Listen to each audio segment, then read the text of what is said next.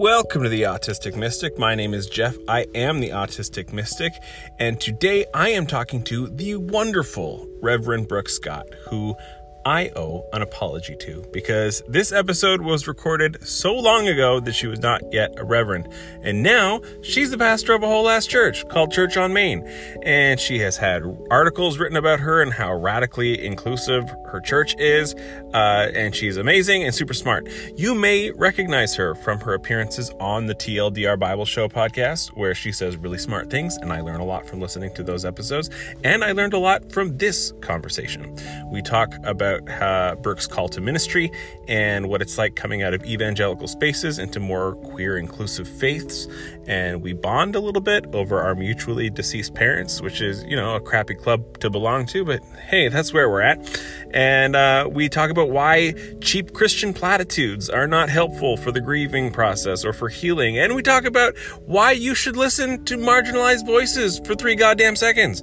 Anyway, so there's a lot in this episode. We may as well get into it. So sit back, grab your noise canceling headphones, and prepare for this week's info dump. Here's how to listen for 3 goddamn seconds with Reverend Brooke Scott.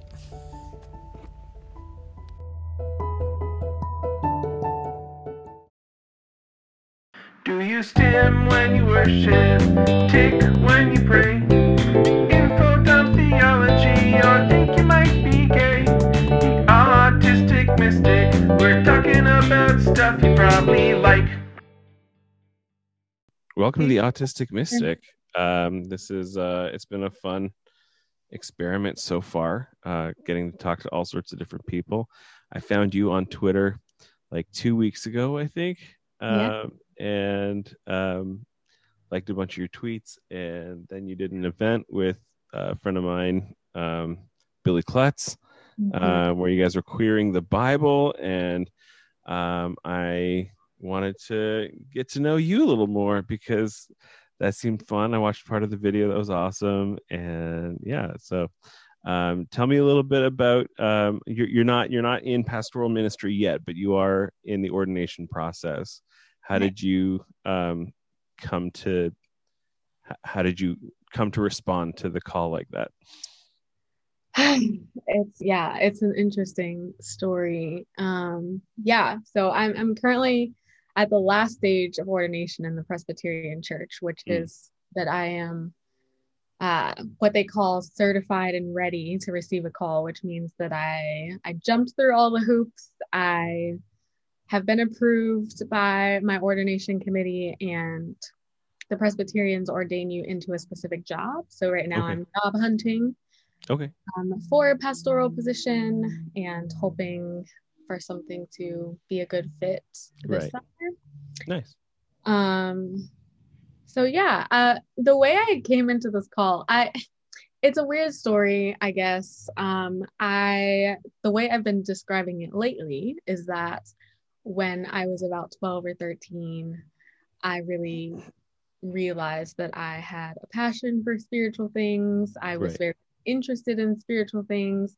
My family was somewhat Baptist Christian, but the way I kind of describe it is like, there are a lot of ministers in my family. I've been learning a lot of history in the Baptist church.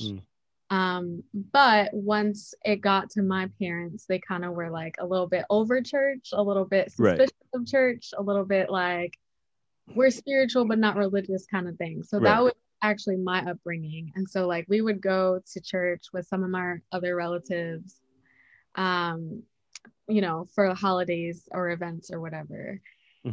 And so I didn't really learn the Bible from my parents or go to Sunday school or anything like that. So really, when I was about 12, I just remember being really dissatisfied and really just having a lot of questions. We would go to church and we would go on occasion and I would be confused and I wouldn't know what was happening. And I just really wanted to. And I just, knew pieces, like small pieces of the Bible, and I didn't really understand it. And so the way I describe my call is my parents weren't able to answer my questions. And so I kept asking questions and I kept knocking on doors until I got answers. Right. And I knew pretty early, once I begged my parents to take me to church and I got involved with a youth group and I really, got my own Bible and started to study it. I know, not something that 12-year-olds do, but once I did that, I realized pretty quickly that I was gifted in it and that I was, interested in it. So I knew kind of pretty early that I wanted to go to seminary, that I wanted to get some kind of education around all of this and like some kind of training around this. Right. My first introduction to the church was our pretty conservative Baptist church. And so it really was sort of a place that nurtured me and a place that made me fall in love with this stuff. And like, I have changed so much since then. Right. And so like, it was hard to see, how the call would evolve and change, but it has been there since really young. Very cool. So yeah. I had a not a similar experience. Like, I mean, I've known I wanted to be a pastor for a long time and I fought it for a long time, but I kind of assumed I was like the odd one out in my family. Everyone else in my family went into like STEM, like everyone's either a doctor or a nurse or an engineer in my family, or like my brother's like a nuclear technician. I don't even know what he does. It's above my pay grade.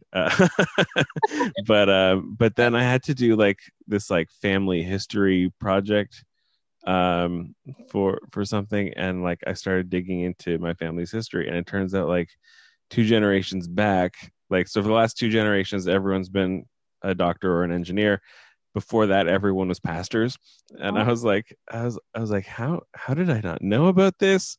And like, yeah, I just kind of always assumed I was the black sheep of the family because like went into ministry instead of science, and then it turns out that everyone else before that is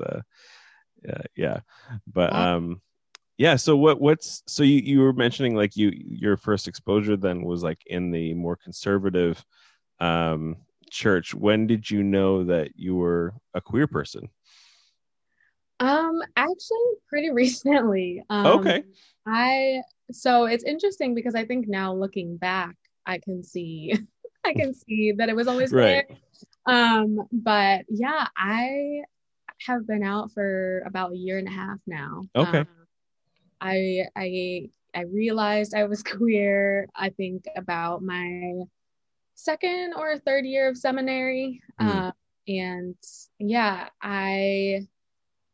it was a weird experience. I really, before then, don't think I had any idea at all. Like, I really, and I think that that's a weird part. I talked about this on something I did recently too, where my experience with queerness has mostly been this theme of kind of erasure and invisibility, because like I think it took me a while because I just didn't really have any examples of like bisexuality specifically. I feel like everybody I knew was either gay or straight.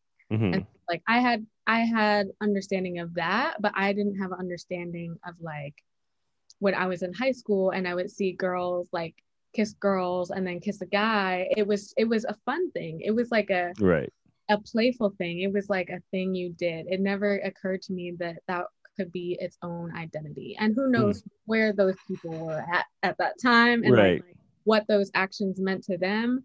But I never saw like being attracted to multiple genders as like its own identity and its own orientation. It felt like a phase or a behavior that you did sometimes, but not really. Yeah. And like, I don't know how old you are. When I was in high school, like late 90s, early 2000s, bi erasure was a thing. Like people were like, straight people didn't believe in bisexuals and gay people didn't believe in bisexuals, because like the gay people were like, you're just curious, like you're either gay or you're straight. And so there was like, I identified as bi probably around like 16 or 17, and I've since changed the label because I have more terminology now. I know more things and know more things about myself. But there was this like sense of like like, oh, bi people are just pretending and they're just doing Yeah, it for clout or whatever it is. And for I'm sure. like, what clout? I'm like, no one accepts me. Wow, everyone hates me. Yeah. Yeah, no, yeah, that's exactly it. I mean, on the one hand, I didn't really have any examples of people who were bi. On the other hand, like coming out has been this weird thing where like you said, even in the queer community, it sometimes still is not really taken seriously. Mhm. Or, sometimes there's still stigma around like queer women who date men and like Right. it's really like, queer enough and all these kinds of things. So I really have had to surround myself with people that are like-minded in whatever community I'm in, just because Mhm. like, I know that we all are really working at this thing. Um and it can be frustrating to feel like you always have to defend yourself. So I just feel like Right. whatever community I'm in, I just have to be in places where like I can be my full self. And that's just been really important to me. And like I said, I spent some time in the conservative ba- Baptist Black church tradition. I also spent a lot of time in the white evangelical like church world, and that was all around the same time. And when I say a long time, I really mean like a little bit of middle school and like all of high school. So like a couple years where I was like really entrenched in that Right. culture. And Which so at the time, like when you're in middle school and high school, it a feels like few a forever. few years a few years is most of your life. So like Right. And so, I mean, I have this weird relationship with that part of my life because it really, in some ways, was a refuge for me. Like, I right. can see that I was going through things at that time, going through things at home, where like having Christian community was really important, and like having being able to make meaning and purpose was really important. And at the same time, especially when it came to sexuality, I was like being harmed in another way, Right. by that community. So it's just kind of Right. yeah, in some ways, like I do need this, and I'm gonna have to heal from a lot of these ideas later. Right. Yeah, no, for sure. And like I had like when you come out and when you've been in conservative spaces, like I grew up conservative evangelical, and then went like non-denominational. My big active teenage rebellion was going to a Baptist church. Gosh. But like coming out of those spaces that are non-affirming and then coming out, like you do have to deal with the fact that a lot of the people who were your spiritual mentors or people you looked up to in the church are now likely not going to accept you. Yeah. And like I messaged do you know who Carlos Whitaker is? He's I like he was a worship leader at a mega church for a while, and now he kind of does like preaching and music, and but mostly like sort of just motivational um Instagram stuff. okay. But he was a person I followed for a long time. He used to have a blog called Ragamuffin Soul, and like he would talk about being a person of color in the church and like letting his ego get in the way, and like he's had a few ups and downs in his marriage that have been very public because of his public persona. But he posted a thing about the anniversary of the Pulse massacre, Mhm. and like was like message your queer friends because they're hurting. And like I just messaged him and I was like, hey, I don't like know where you stand on the issue as a whole, but I wanted to thank you for acknowledging queer people as being humans, because I'm like, when you come out in the church, you don't know if like all these people that you once looked up to consider you a human anymore. Right? Like yeah. I and like my story is so different than so many other people, like when Mhm. I was in those conservative spaces, I had no idea I was queer. Right. I couldn't access it. They didn't Mhm. I didn't have a framework that allowed me to access it, Right. because it was just so repressed and so frowned upon. And then by the time I came out, my theology had changed so much that like I had already weeded out those people and like my surrounded myself with people who were already queer or allies. And Right. so I never had this this story of like being thrown out of my church or being thrown out of my family, because it was just either I didn't know or I finally knew and everyone else was queer too. Right. So like, so it was just this really weird thing. Of course, I do kind of remember like being in conservative spaces and they would make you like repent of things. And I remember talking about like some of my crushes that I had on girls, or like times I had Right. kissed girls or whatever. And I would be like, God, heal me from like my homosexuality or whatever. I do have some memory of that, but it wasn't as big of a thing because I could remain hidden then. Right. And so yeah, I do have some memory of that ridiculousness. But Yeah. yeah, it has just been like, depending on what chapter of my life you ask about. But yeah, I don't have a story of being in those circles and really even known. Which is the goal, right? Like that is a good sign. Yeah. like Yeah. like that's like when people are like, oh, I feel bad because I don't have like this testimony for evangelism where I was addicted to drugs and then Right. Jesus showed up and now I'm healed. Like Yeah. like no. The goal is that you don't have a hard life and like The and are goal close is to God anyways. Yes. Yeah. Like I feel like, I'm just kind of like, I was able to blend in, for a little while.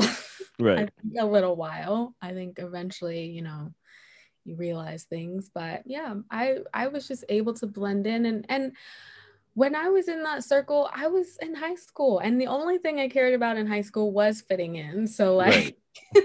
so whether that was church, whether that was school, whether that was, being outside, with peers, like that's all that ever mattered. And so I wasn't going to do anything with anyone that would have put me outside of the lines. Right. So even when I look back on feelings I had that could be considered crushes, like I wasn't gonna allow myself to do anything that would ostracize myself.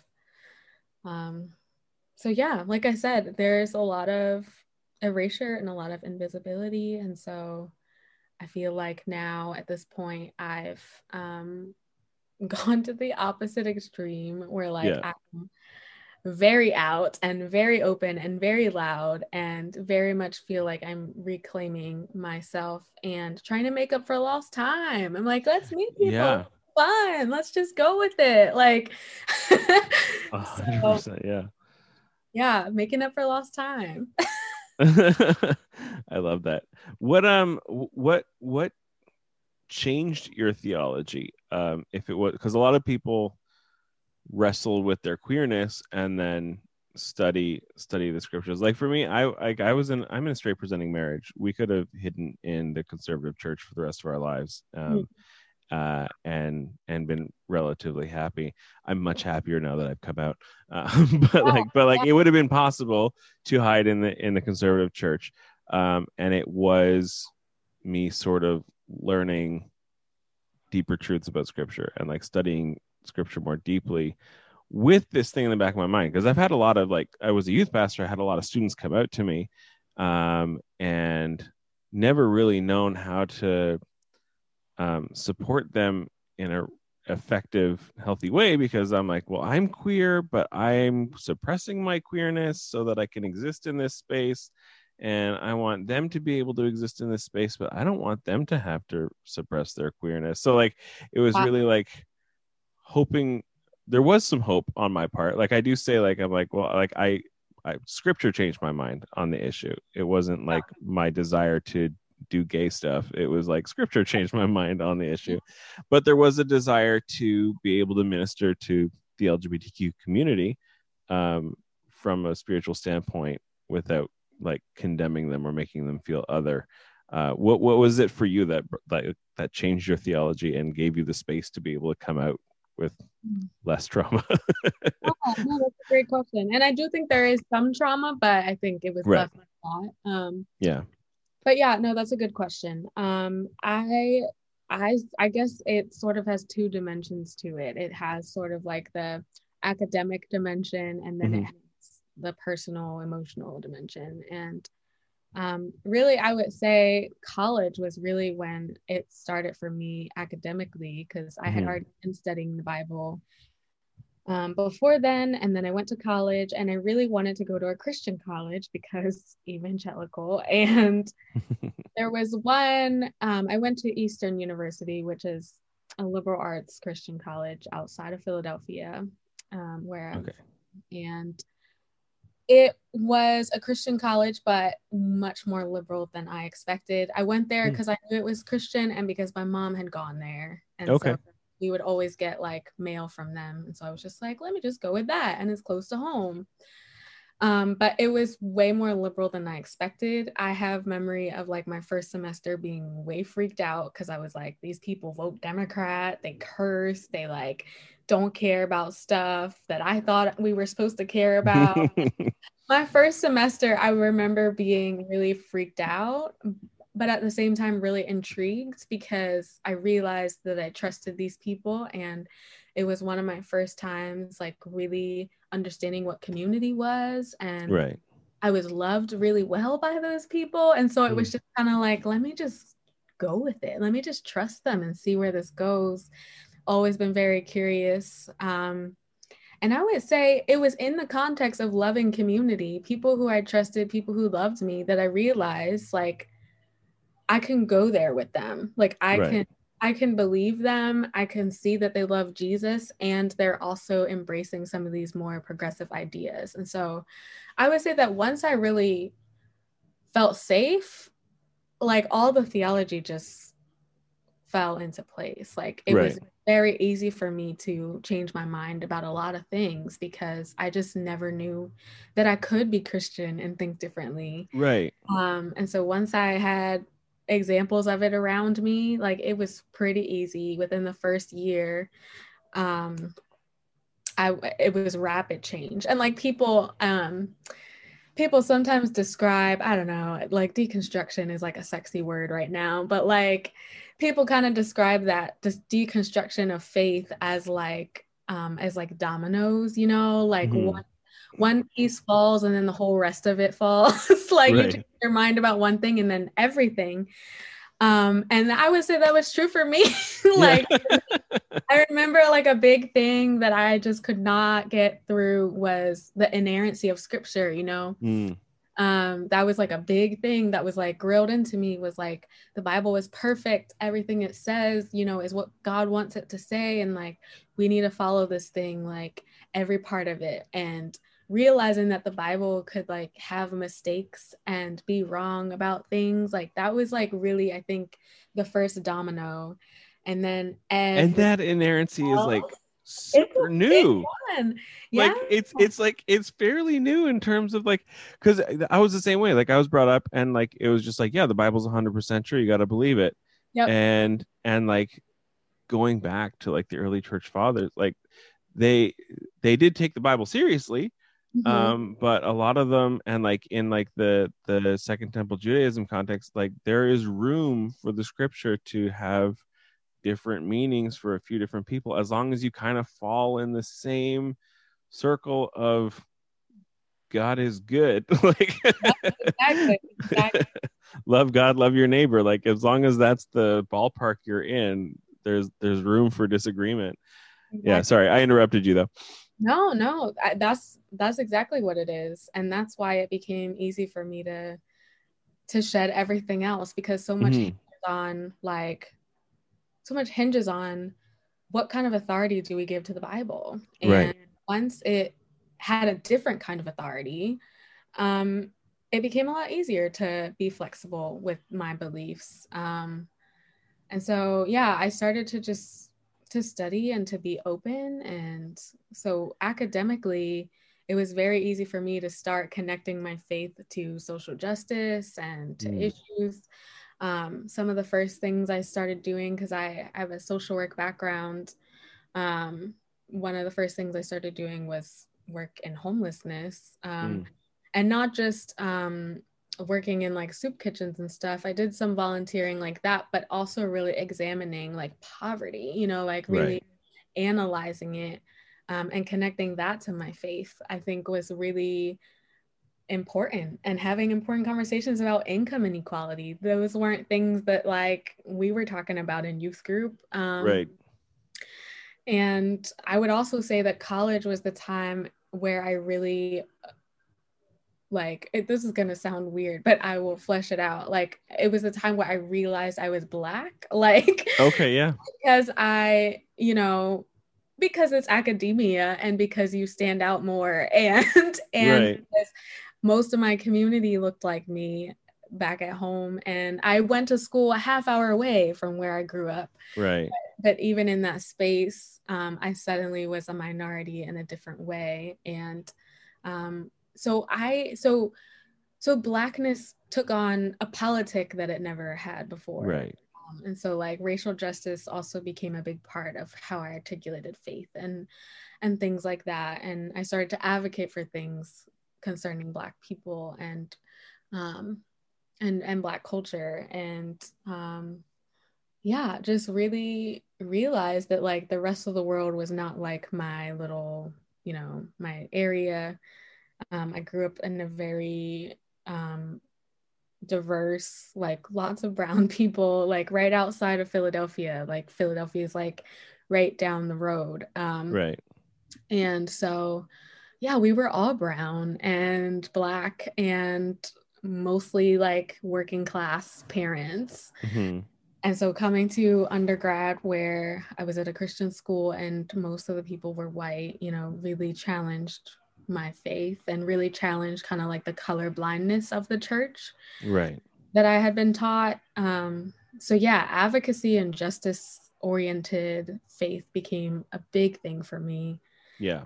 And then I think the emotional part of it was just that like the things that I learned in the conservative church just stopped making sense to my personal life. Like, yes. I was like, that resonates with me. yeah, like when I was my first year of college, I ended up losing my mom pretty suddenly and like pretty traumatically. And what they told me was shitty. Like what their teachings around illness and suffering led me was not helpful, Right. The tools and the framework that they had given me for that situation was God is doing this to us. God like brings cancer to people. God is punishing us. Yeah. And God is going to heal us, and God has to heal us because if you believed hard enough, then he would. Yeah. And if you believe, then God is going to do it, and God is going to make it work for you. And it threw me into this nuance that like I did not have space for before. Where I was like, I believe God is here. I believe God is with us, but like the explanations I've been told doesn't make sense. Not even this happened for a reason makes sense. I think that this is useless and it's random, and I think that the world is like full of fuckery, and I don't think we have to find a reason here. I think it's okay that like this was a senseless disease and a senseless death, and that somehow God is showing up in the people that are caring for us right now, but not that God brought this on. Right. And that God mourns with us and grieves with us through that process. Yeah. When I lost my dad, like when it became clear that like he was not going to recover, my spouse was kind of like, what do you need right now? And I was like, I need someone to run interference between me and church people trying to tell me stupid platitudes. Yes. Amen. Yes. Because I was just like, I don't want to hear that like heaven just needed another angel. That's a stupid thing to say. I don't want to hear that everything happens for a reason. I want to hear that, man, that sucks. I'm sorry. That's the only thing I need to hear is like, man, that sucks. I'm sorry. I don't need to, it doesn't need to feel good. My dad dying doesn't need to feel good. You don't need to make it feel good. Yes, people always would tell me too, like immediately after she died too, like the weekends, people would be like, she's watching over you, and I'm like, okay, I guess whatever that means. She was doing that here Right, more effectively. but also I want her here. Like that doesn't make sense to me, and it still doesn't always make sense to me when people say things like that. I mean, it's been several years now, so I do find some comfort in like the thought that our ancestors especially are with us. And we are surrounded by a cloud of witnesses, but it took years to get there. You can tell me that the week of. Right. You know, like, oh. Yeah, no, for sure. So the experiential part of faith, like it just stopped making sense. It actually was something that was harmful to me. I was like, if I'm gonna heal from this, I need to let go of this idea that like we did something wrong to bring this on, or that, you know, something, we didn't pray the right prayer, you know, like I have to let go of that. This world that is just so black and white just wasn't anymore. And so to have a tragedy like that happen while I was also being challenged intellectually was just like the perfect storm of, oh, I'm leaving this shit behind. Like that is in the rear view. Like, so, I mean, like I said, that first year of college, it was like complete transformation. Right. So, and then just up from there.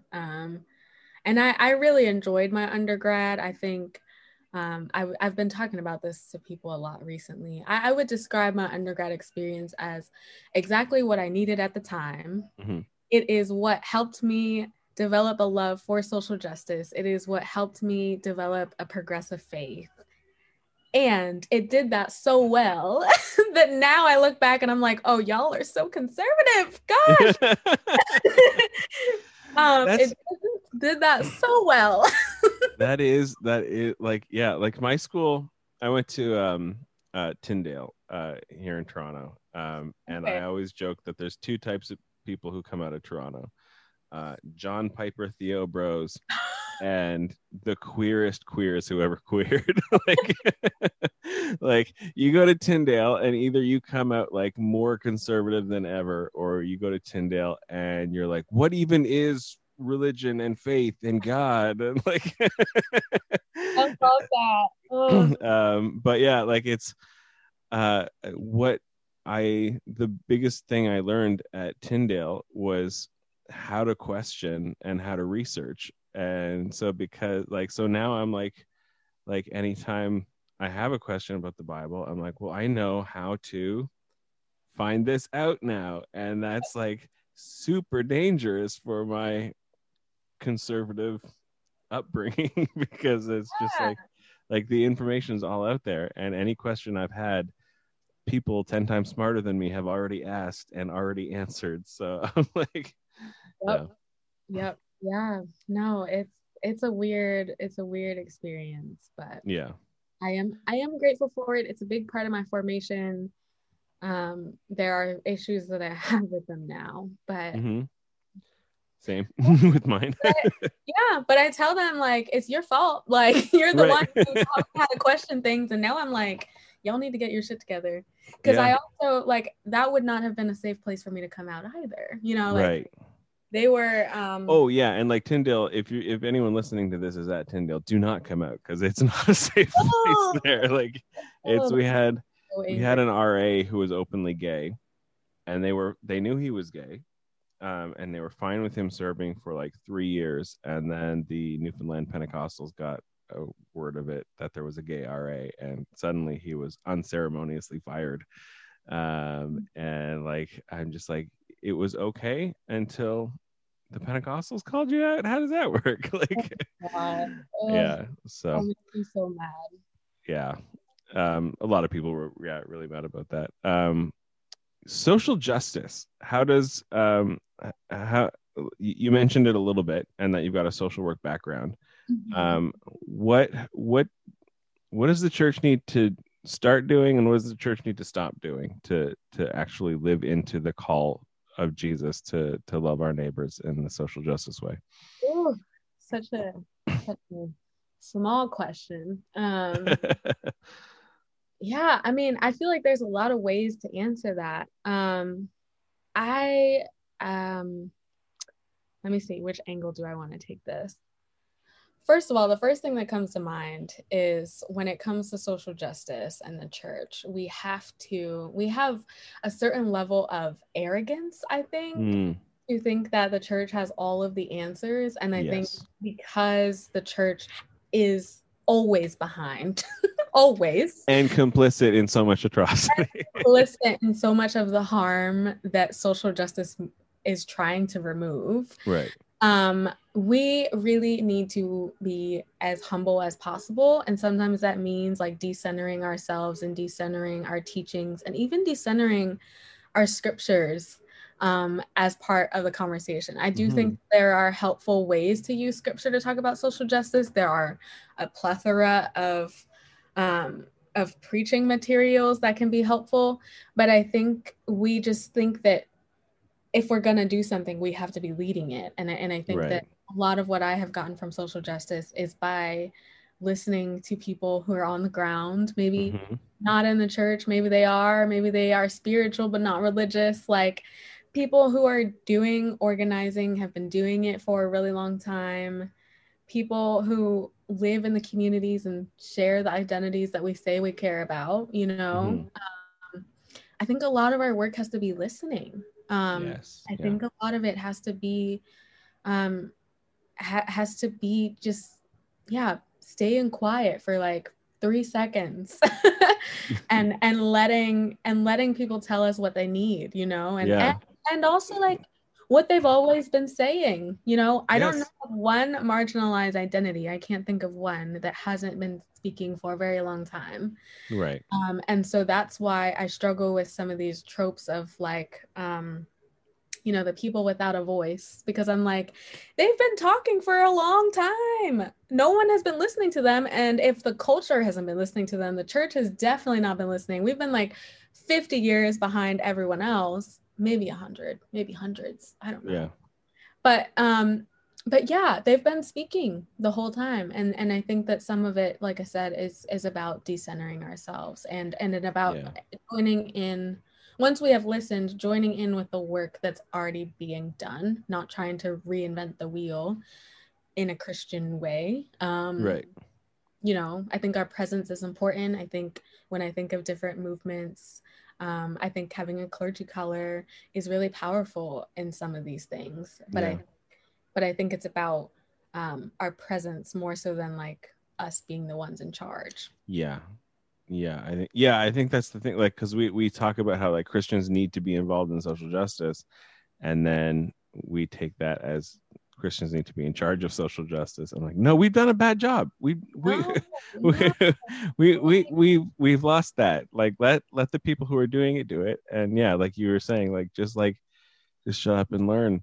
Shut up. And not getting offended. Like the thing I'm trying to hammer into people who look like me's heads is like, don't get offended when people call out your bullshit. Mm-hmm. You might think you might be doing so much more than you've ever done, and that might be baseline. That Yep. might be bare fucking minimum for what needs to start happening. And if people point that out, that might be hurtful.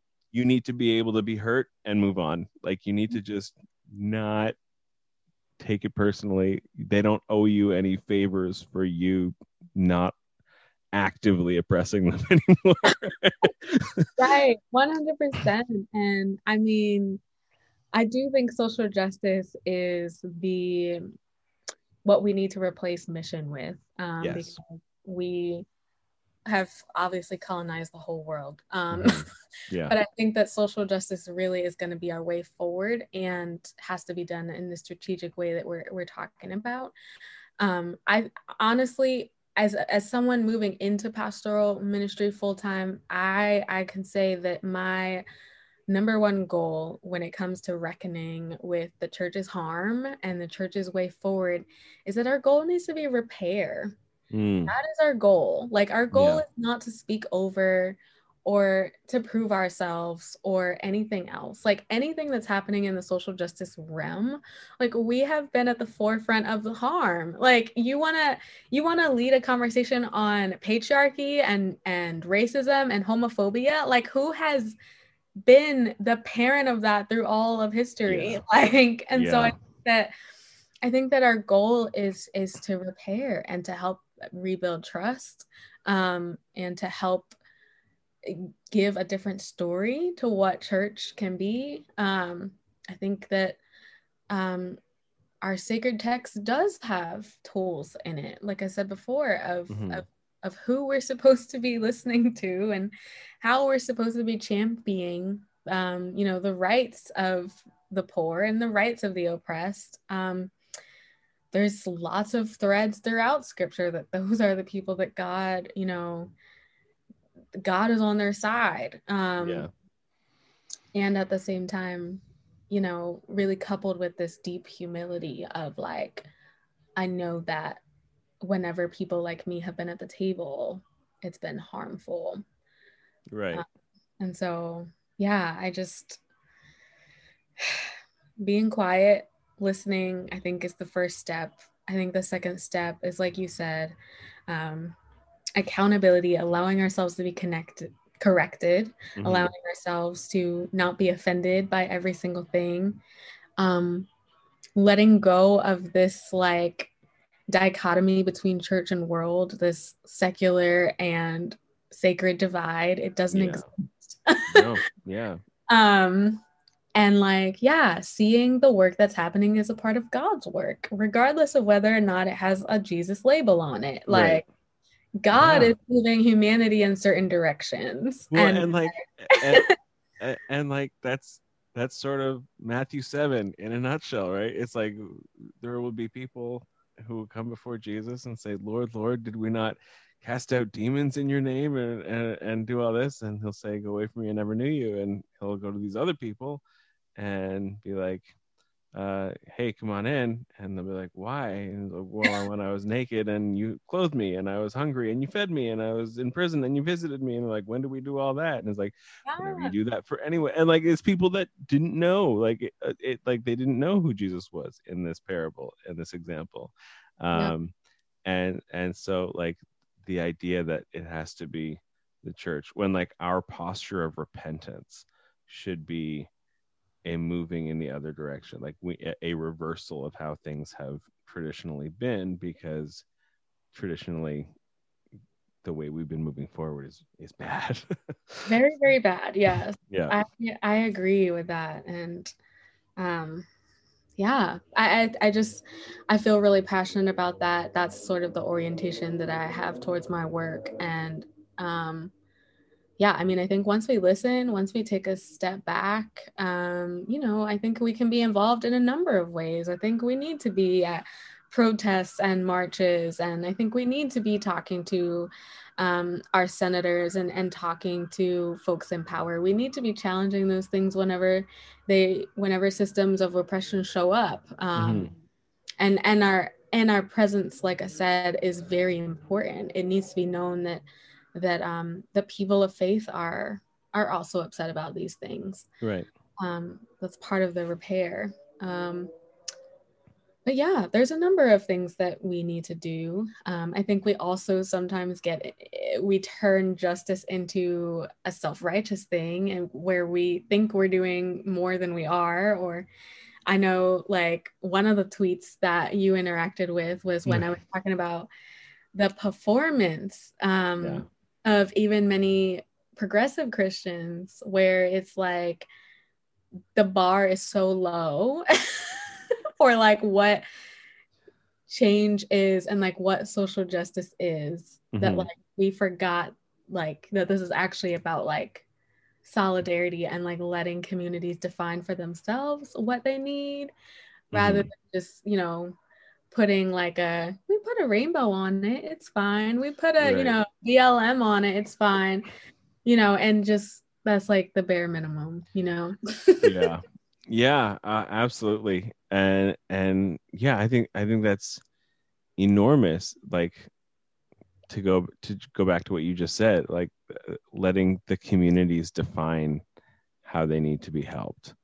Yeah. And like and in what capacity and how much, because like a grieving community might not want like so for instance, like in Canada recently we found like the Canadian government and the church have a horrible history in Canada and how we treated First Nations and Indigenous people.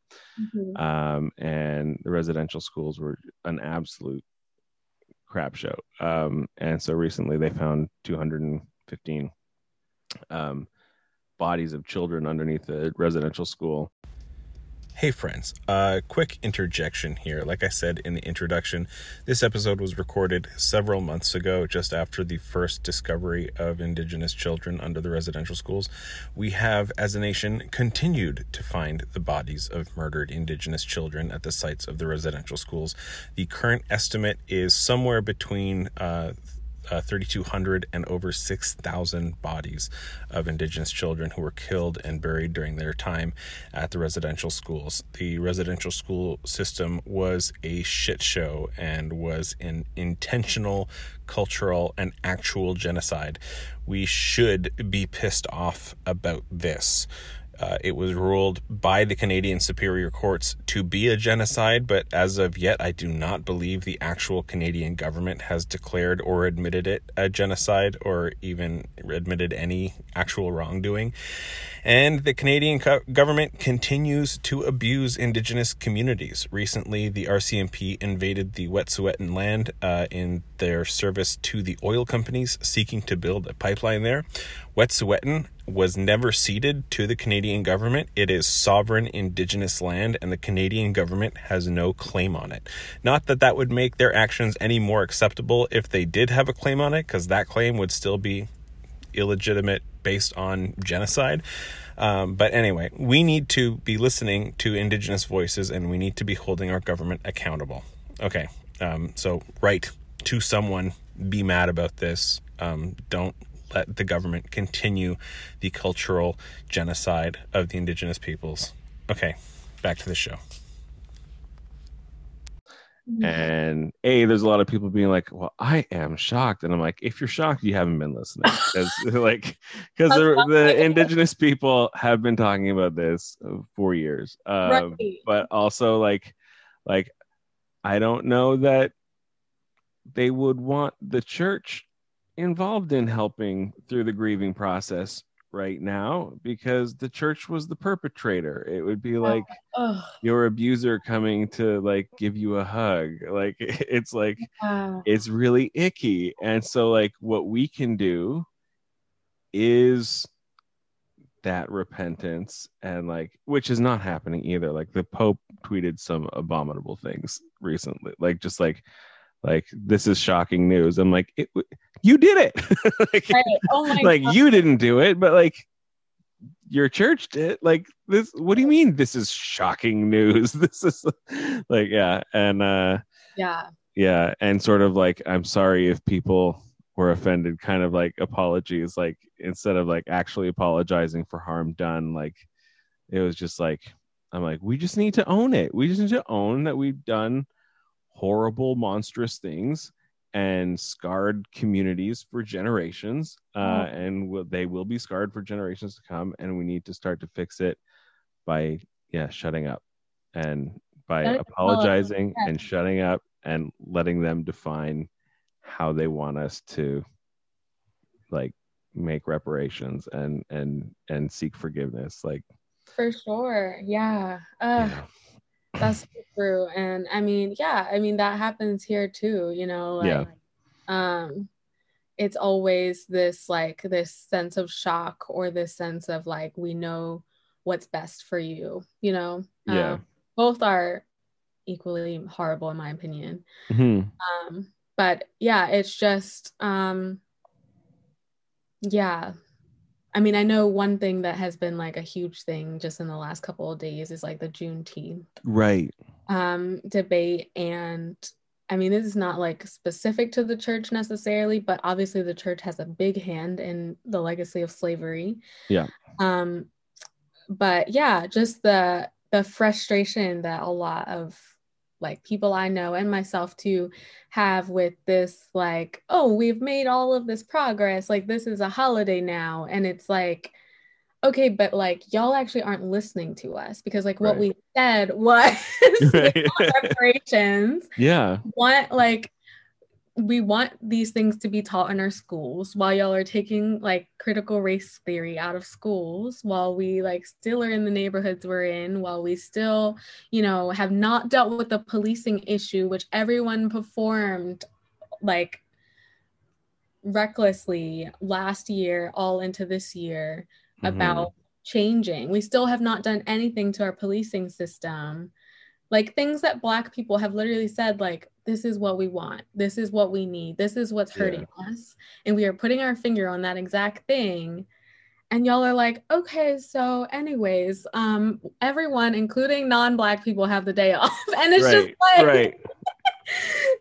We still won't pass 100-year-old bill saying we won't lynch you, but you can have a barbecue on this day. Like, and I just, it's stuff like that where I'm like, churches and other people who say they're allies are notorious at this kind of thing. It's like, it's so clear when you actually aren't listening, when you actually haven't done the reading, right, where you didn't understand the assignment, and like that was for you, like this was something for you to feel like you did something, feel like you made progress. And the reality the pat is on the back of exactly a pat on the back. And the reality is that, like, I think that what it will actually do is it's just going to put more Black people, you know, in an awkward situation, especially Black people who are service workers, who are still working on that day, working for white people who are off. Like, what sense does that make?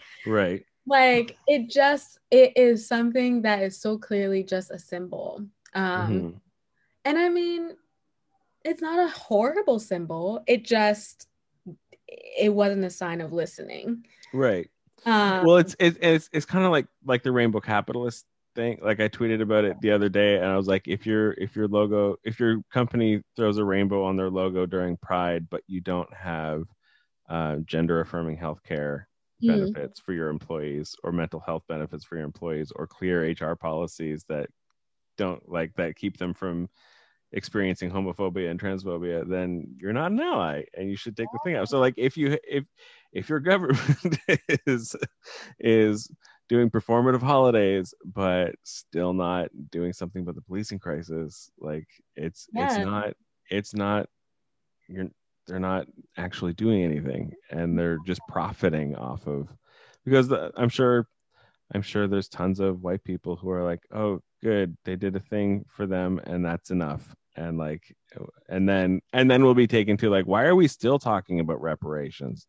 We gave you the 18th off, right? Yeah, like exactly. And I mean, the funny thing about America is like, we don't have to make up these scenarios about like how this is going to become, because we've done it before and we know. Like we can easily point to like what happened when we made MLK Day a holiday. Like that was the last holiday that like was like a federal holiday, and people don't give a shit about it. So like people do not use that time to like reflect or think about what MLK, you know, stood for. Instead, they like whitewash him and quote the parts of his message that they like, instead of talking about how he was like actually a socialist who like you know, understood the purpose of riots and like, you know, was against capitalism and war and all these things. But like no one wants to talk about that. I'm okay.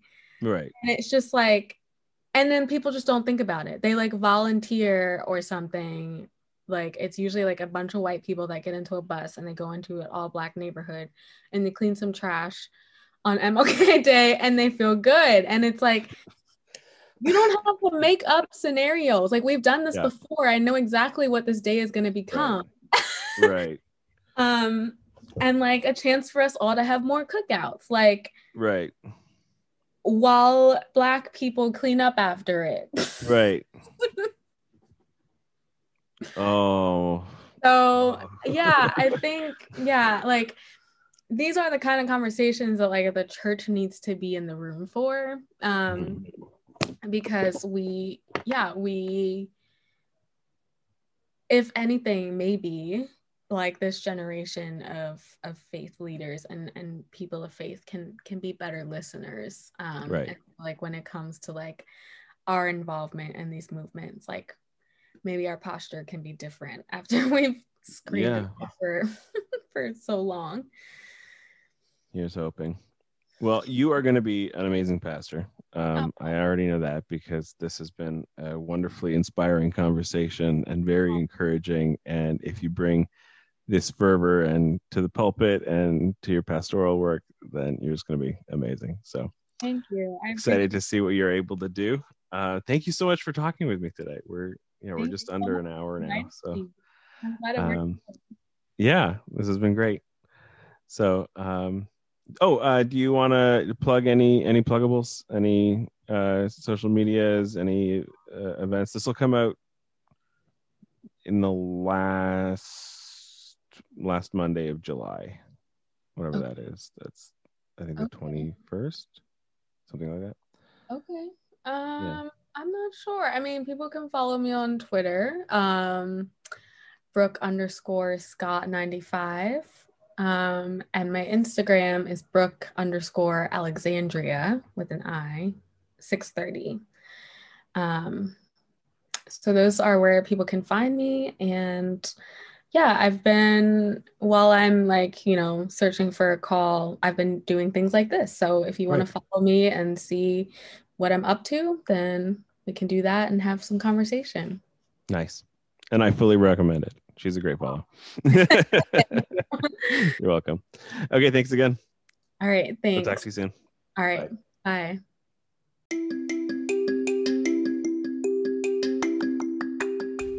We did it. Congratulations. That's our episode for today. Big thanks to Brooke Scott for having this conversation with me, and apologies again for it taking 6 months to put this episode out.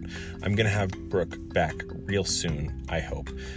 If you want to follow Reverend Brooke, you can find her on Twitter at Brooke_Scott95 and on Instagram at Brooke_Alexandria630. You can find Church on Main at ChurchOnMainDE on Twitter and ChurchOnMainDE.com on the interwebs. You can find me on TikTok and Instagram at RevJeffTheArtist and RevJeffArt on Twitter. You can find my church, Chosen Family Church, on Instagram at ChosenFamilyChurch_ and online in general at ChosenFamilyChurch.com. And you can find this podcast and my other projects at theautisticmystic.ca. Until next time, remember that you are the divine image of God, the chosen vessel for the Holy Spirit, and the way God interacts with creation. And so are the people you hate. Love ya.